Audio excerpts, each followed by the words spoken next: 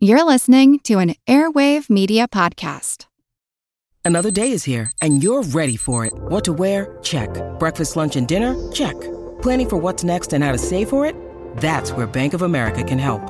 For your financial to-dos, Bank of America has experts ready to help get you closer to your goals. Get started at one of our local financial centers or 24/7 in our mobile banking app. Find a location near you at bankofamerica.com/talktous. What would you like the power to do? Mobile banking requires downloading the app and is only available for select devices. Message and data rates may apply. Bank of America N.A., member FDIC. When you need mealtime inspiration, it's worth shopping Kroger, where you'll find over 30,000 mouth-watering choices that excite your inner foodie. And no matter what tasty choice you make, you'll enjoy our everyday low prices, plus extra ways to save, like digital coupons worth over $600 each week. You can also save up to $1 off per gallon at the pump with fuel points. More savings and more inspiring flavors make shopping Kroger worth it every time. Kroger, fresh for everyone. Fuel restrictions apply. Hi,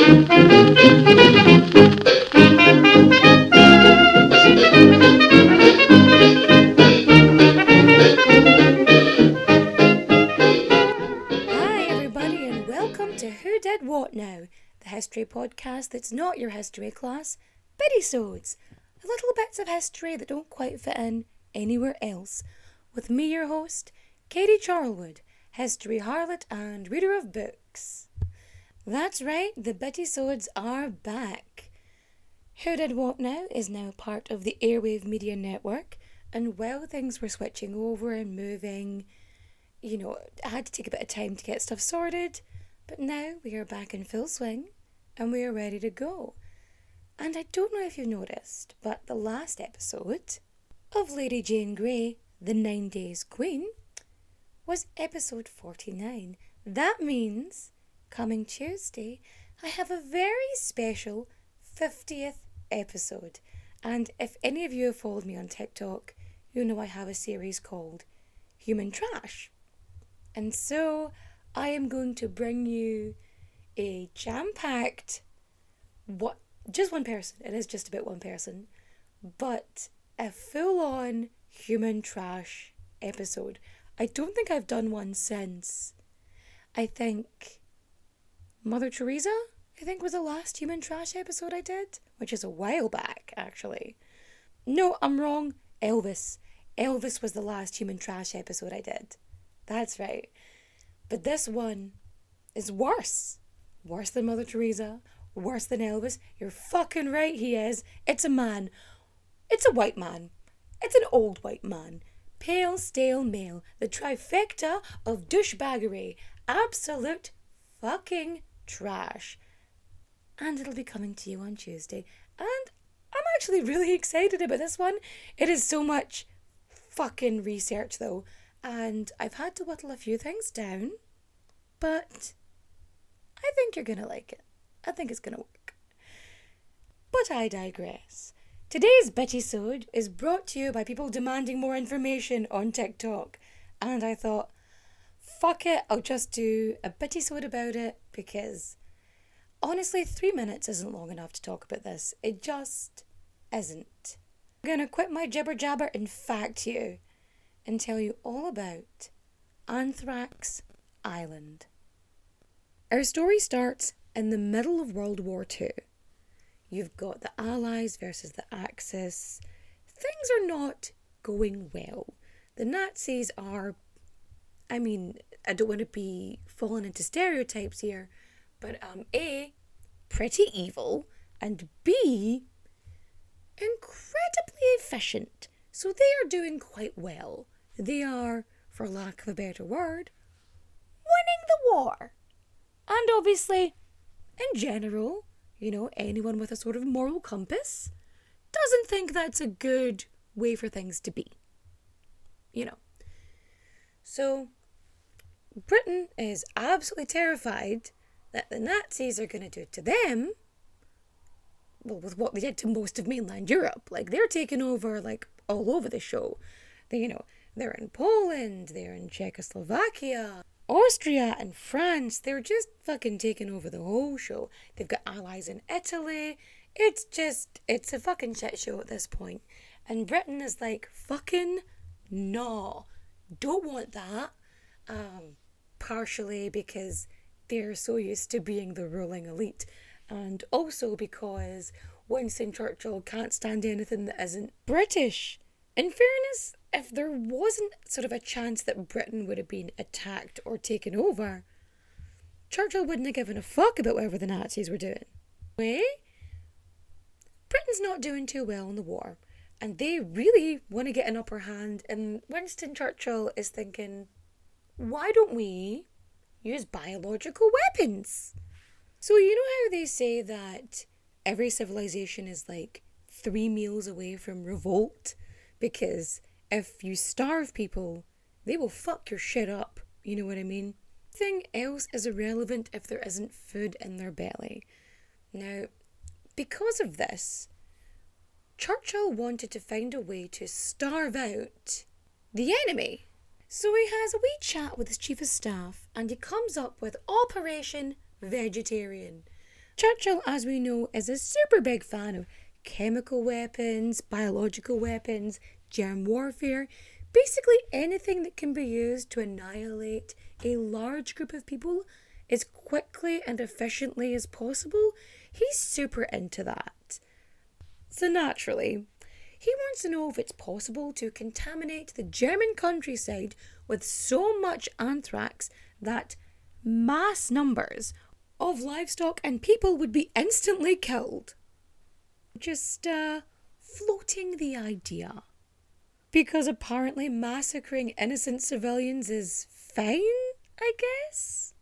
But yeah, their great plan was to drop anthrax-laced cattle cakes to destroy the German food source. But like, here's the thing. They should know better than anybody, because they did it, is that when a country is starving, when the ordinary people are, lacking provisions, food always somehow manages to get to the army. Like, they're not going to starve. They're going to feed the elite, and they're going to feed the basic people they need to use, whether as fodder or whatever. So the British government were well fucking aware that it was going to be civilians who suffered. Men, women, children, ordinary people. I'm not saying that they had the correct ideology or anything, but like, to indiscriminately kill that many people really feels like it's more about asserting your dominance than it is about protecting your country. That being said, they still had to know how efficient it was going to be if it was going to work. So naturally, before they implement this plan, they have to fucking test it. Enter Grignard Island off the coast of Scotland. Now, they chose this island because it was remote and uninhabited. Because apparently, none of the other 23 uninhabited English islands were good enough. Because apparently a remote English island that's uninhabited was absolutely no use. It had to be a Scottish one, specifically, for reasons. Of course, the government were fair because they did purchase the island for £500 off of the owners and promised them that them or their family would be able to purchase it back for the exact same price once they were done. The Churchill gets Paul Fields to set up a team and head out to Grignard. The biological scientists, a fuck ton of sheep, and a cameraman headed to Grignard Island. Now, the scientists decided to stay on the island while they conducted their tests, because for them it made the most sense. They did have like protective gear and clothing and rubber gloves and all that, but I mean, there was no guarantee that they would be safe. But for them, this was about patriotism. This was about protecting Britain. For the powers that be, however, anyway, they brought a cameraman so that they could record their experiments and be able to have like visual proof of it. And that video, that film, still exists today. It was declassified. I think it's in the Imperial War Museum now, but you can like watch it on YouTube. It's called X-Base Grignard Trials 1941 to 42. Now, we're not actually sure how many sheep were involved in this. We know at least 80, but there could have been more. So anyway, these sheep, they are shipped to Grignard Island, and then they are herded into these little fucking crates. So what they do as well is they put these wee jackets on them, not because they're worried they're going to be cold or shit like that, but they wanted to make sure that the anthrax was inhaled and it wasn't like on their fleecy woolly coats. So the sheep, they're in these wee crates, they get the wee jackets on, and they are tethered together and sort of tied down. So I mean, they're standing, but they're fixed to a spot. But not only that, their heads are also fixed, so that, well, basically it's to ensure that they're going to inhale the anthrax. Like, it's, I mean, as experiments go, if you want to test if an animal is going to naturally inhale this thing, putting them in a fixed position doesn't exactly give a natural response. The thing about anthrax is, as well, is that there's different strains. Like, some of it is more sort of potent or virulent, and others are not so much. Naturally, they chose a particularly strong one, Volume 14578, which had performed very well in the labs, and they thought, this will be a great one. And I know what you're thinking. You're thinking, how the fuck were they planning to actually distribute this incredibly potent strain of this very dangerous germ? Well, by mortar. That's right, you fucking heard me. Mortar. Poof! An anthrax bomb. They made an anthrax bomb. So once they had all their ducks in a row, the sheep were all tethered in, the equipment was set up, the cylinders of anthrax were in the right position, and of course they had the camera set up to witness it all. It was time to fire the mortar, and so they did. And within seconds, this toxic cloud just bellows up, and, well, luckily the wind was on their side and moves towards the completely oblivious sheep. So these scientists, they have basically smothered these sheep in a blanket of anthrax, right? And to their absolute fucking surprise, nothing happens. Day one, sheep are just, chewing away, completely undeterred by what's happened. Day two, still the same. They're just fine. On the third day, however, the sheep start dying. And they start dying very fucking quickly. So the sheep would just be going about their daily business, as if they had business. But you know what I mean? They were just like chewing on grass and doing whatever fucking shit sheep do. And they just would suddenly, whoomp, just die. As if they'd been like paralyzed, but they all just kind of kept doing it. So within like a few hours of the first sheep dying, the majority of the flock was dead. And it was only a couple hours after that every single sheep on the island had died as a result of the anthrax bomb. Well, I say that, but the majority of the reports and information that I've read on this say that every single sheep died as a result of the anthrax poisoning. But there was a couple of sources that stated that the sheep on the far end of the field, like the ones that were further away and had like less exposure, they survived the sort of initial experiment, but then were later killed by the scientists anyway. Speaking of the scientists, they realised fairly quickly, being scientists and all, that they could not control nor contain the anthrax bomb, not really. So over the course of a year, they tested 22 anthrax bombs, releasing 300,000 million spores into the air. I don't know about you, but to me that seems a tad excessive. Of course, they have to report back to the big man himself, Winston Churchill. and they inform him that a mass detonation of anthrax would cause death on an unprecedented scale.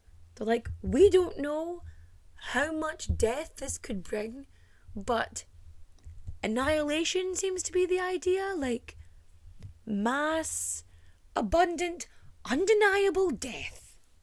Because here's the thing, if you detonate an anthrax bomb in Germany, depending on where you're actually detonating it, it could affect France, Belgium, the Netherlands, Denmark, Poland, Czechoslovakia, so on and so forth.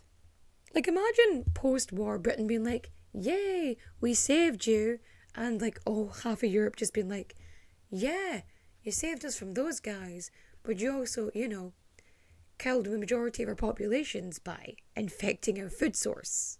I mean, of course, this is the same country that tried to hold a river hostage, but that's another story for another day. So yes, not only were the scientists worried about the fact they couldn't, contain the anthrax, they were also worried about decontamination. So basically, once the spores had settled on the island, they were effectively impossible to remove. Like, they couldn't get rid of them. So, like, their clothes and a bunch of shit had to get burnt, and they couldn't get it out of the soil. And then they obviously had to get rid of all of the fucking dead sheep. So under Churchill's orders, the whole process was put on hold, and they were told to effectively cover up the shit they did. I'm Helena Bonham Carter, and for BBC Radio 4, this is History's Secret Heroes, a new series of rarely heard tales from World War II. They had no idea that she was Britain's top female codebreaker. We'll hear of daring risk-takers. What she was offering to do was to ski in over the high Carpathian mountains. Of course it was dangerous, but danger was his friend. Subscribe to History's Secret Heroes wherever you get your podcasts. So they take all of the sheep carcasses and they move them into this cave on the island. They're thinking they'll put them in the cave, and then they'll blow up the cave, and they'll bury the sheep, and they'll just, not mention it again. Just gonna be like, put up a wee no trespassing sign on the island, be like, private island, stay out, and it'll be fine, right? That's their big plan. So they overestimated how much explosives to use when it came to this cave. So they put everything in, they get it all up, they fucking detonate it, and sheep carcasses fly into the air. So they shoot up and off the island and into the fucking sea. They later tried to blame a storm for this. They were like, oh, it was a storm that blew the sheep's body away, when it wasn't. It was because they blew it up, right? So this sheep and other sheep parts, it wasn't just one sheep, so it ends up on the shore of Scotland, right? Mainland Scotland. And what was it? I think a dog took a bite of it, and he ends up infecting a bunch of other farm animals. So I think 60 animals were killed as a direct sort of line from that, including horses, sheep, dogs, etc. See, this is a rural area, and the thing about rural areas is that news travels fast. You'd be surprised how much information you get about the area when it is so remote. Probably because there's nothing else to talk about, but that's neither here nor there. For the record, I live in the middle of nowhere, so I understand. But yeah, word gets around, and so, naturally, the government comes in and they order a secret cull of this farmer's sheep. And the farmer gets very well compensated for it, because, culling an entire flock is not good, not at all, and he would need to be reimbursed for that, especially considering he could go into and contaminate more and it could do more damage. So they basically wanted to try and nip it in the bud. And like, people in the area thought this was really fucking weird because it's not often that you put in a complaint about something happening on your farm and then you get paid straight away. Like, the government was so fast to pay this fucking farmer that all the locals were like, what? What the actual fuck is going on here? And because the government was trying to keep it all hush-hush, they blamed, like, diseases and this weird animal death on the careless disposal of animal carcasses from a Greek ship. So, like, yeah, it was the Greeks who did it, it wasn't us, but, you know, we'll still pay you anyway. The whole anthrax bomb thing, again, the project's on hold up until 1944, when things are getting pretty tense. And Churchill's like, fuck it, I'm going to order some bombs. And he does. He does order some bombs. He orders an initial stockpile of 500,000 anthrax bombs.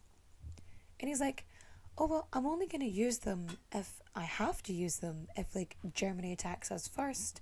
And then I will, you know, pummel them with complete death. Absolute death. And utter destruction.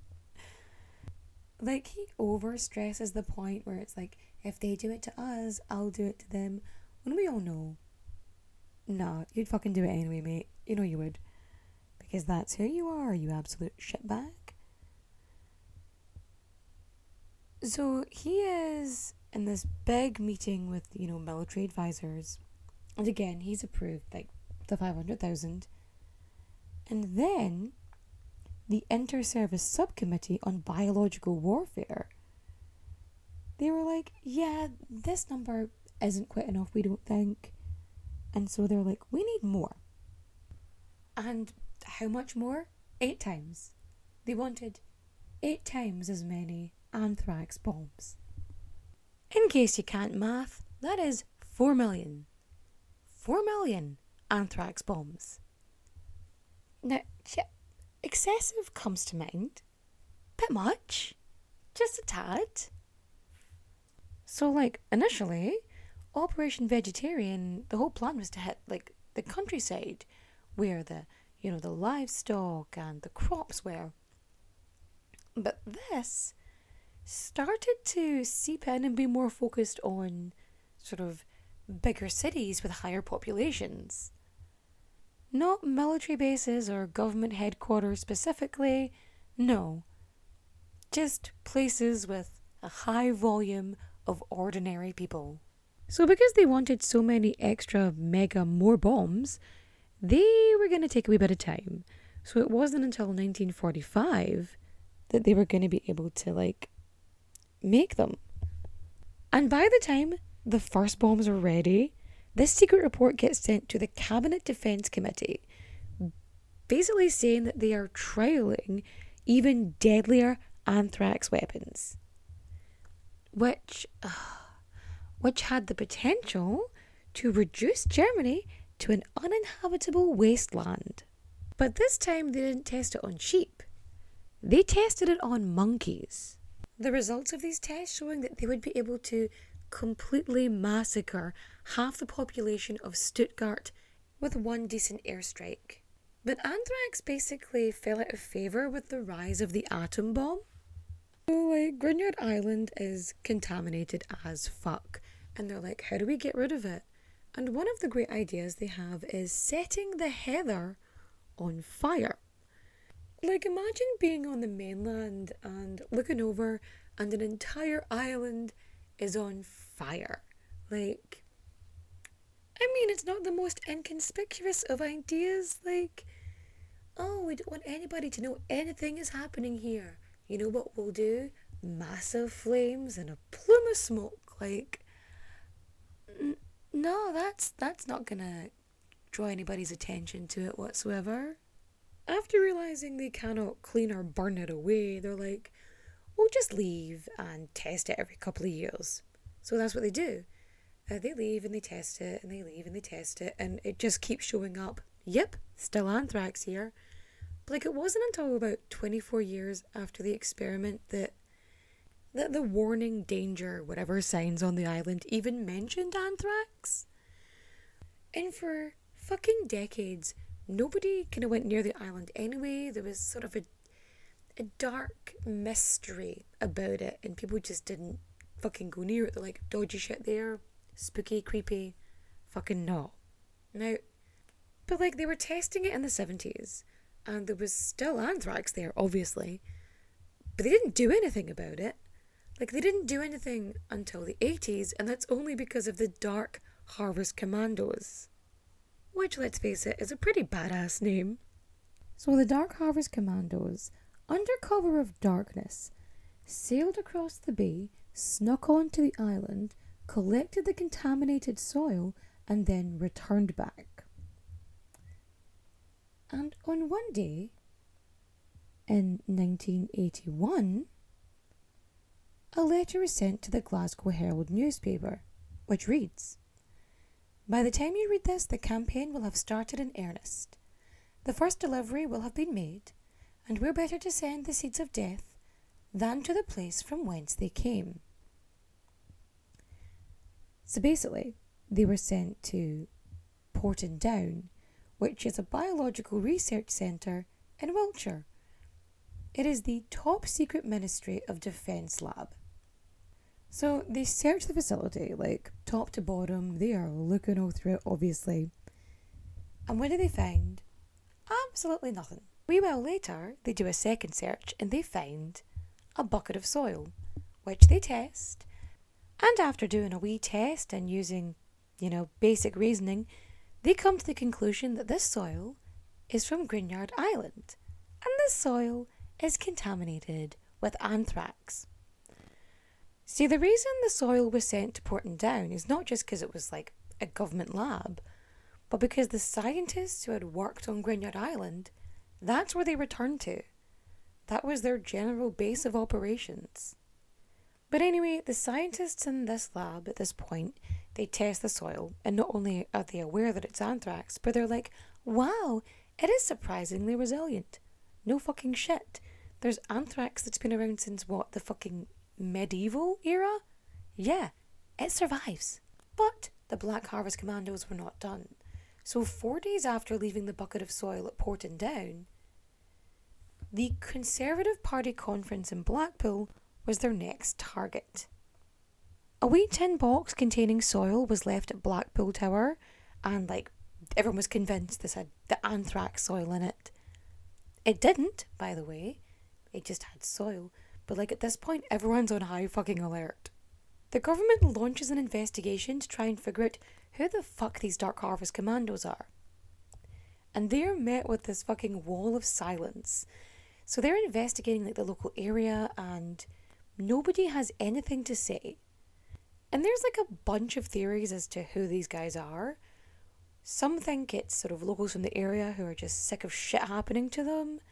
Others think it's anti-nuclear activists and stuff like that. But there's also this theory that the Dark Harvest Commandos are actually some of the scientists or connected to the scientists who did the experiments on the island initially. And that this is some sort of weird repentance situation. In December 1981, the Dark Harvest, they pinned this letter to the door of the UK government Scottish Office HQ in Edinburgh.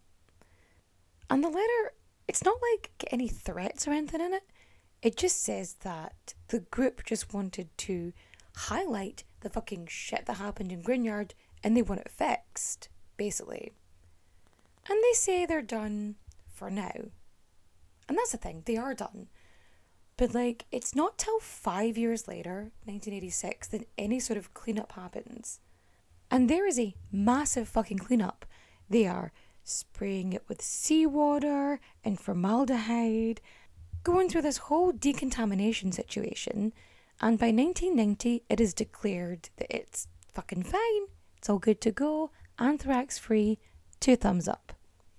Now that the island is, no longer a danger to, everybody, it means it can be sold back to, the rightful owners. So word gets out that this island is available for £500 because, the deal was we paid £500 for it. You pay £500 back. It's like always people try and buy it, but like descendants of the original owners, they end up buying it. Not to like live on or anything, but I think just to own it, because fuck it, why not? And now, the island is uninhabited apart from a couple of sheep and some rabbits. You know, they're just chilling out, having a good time, living their best lives, not being contaminated with anthrax or blown up, which is nice, you know. Enjoy yourselves. Now, about those anthrax bombs. So they had produced over 5 million little anthrax cattle cake things, right? And after World War II, not long after, they realised, you know, we can't hold on to these because this is really fucking dangerous. And they had to be destroyed in an incinerator. So they had to like burn them the fuck up and hope for the best. And that's what they did. So yeah, Winston Churchill slaughtered sheep, released a deadly bacteria, and made a Scottish island completely uninhabitable for 50 years. For absolutely no reason. Super. Wonderful. Yeah, 0 out of 10 would not recommend. And so ends the story of Anthrax Island. If you liked today's story, don't forget to rate and review 5 stars. You can follow me on all of the social medias. Links in the description down below. And also maybe, if you would mind voting for me in the Irish Podcast Awards, the listener vote. Listen, I know it's bothersome and it takes up like 3.5 minutes, but I would really fucking appreciate it because there's a listener vote. And so if you go into the link and type in who did what now and click on me, and then you've got to fill in your email address. And they'll send you an email, which you then click on to basically do your vote. Because it's 1 vote per email address, and it's to make sure that you're not like creating spam emails to just fake emails to just kind of, you know, fake a vote. So if you do like me and you want to like do that, that would be super fun, and I would greatly appreciate it. Thank you so much. And with that, I shall bid you good night. Adios, au revoir, au revoir, my friends. Bye-bye. Who Did What Now? Brought to you by Airwave Media Network. My name is Greg Jackson. I'm a historian, professor, and the creator of History That Doesn't Suck, a podcast that provides a complete overview of U.S. history through storytelling, yet keeps the rigor you'd expect in a university class. Starting with 22-year-old George Washington in his first battle, join me for a chronological telling of the United States story, its unlikely revolution, fractious civil war, tenacious inventors, brave reformers, and more. With more than 100 episodes, you can already binge listen your way through the progressive era. Find History That Doesn't Suck wherever you get your podcasts.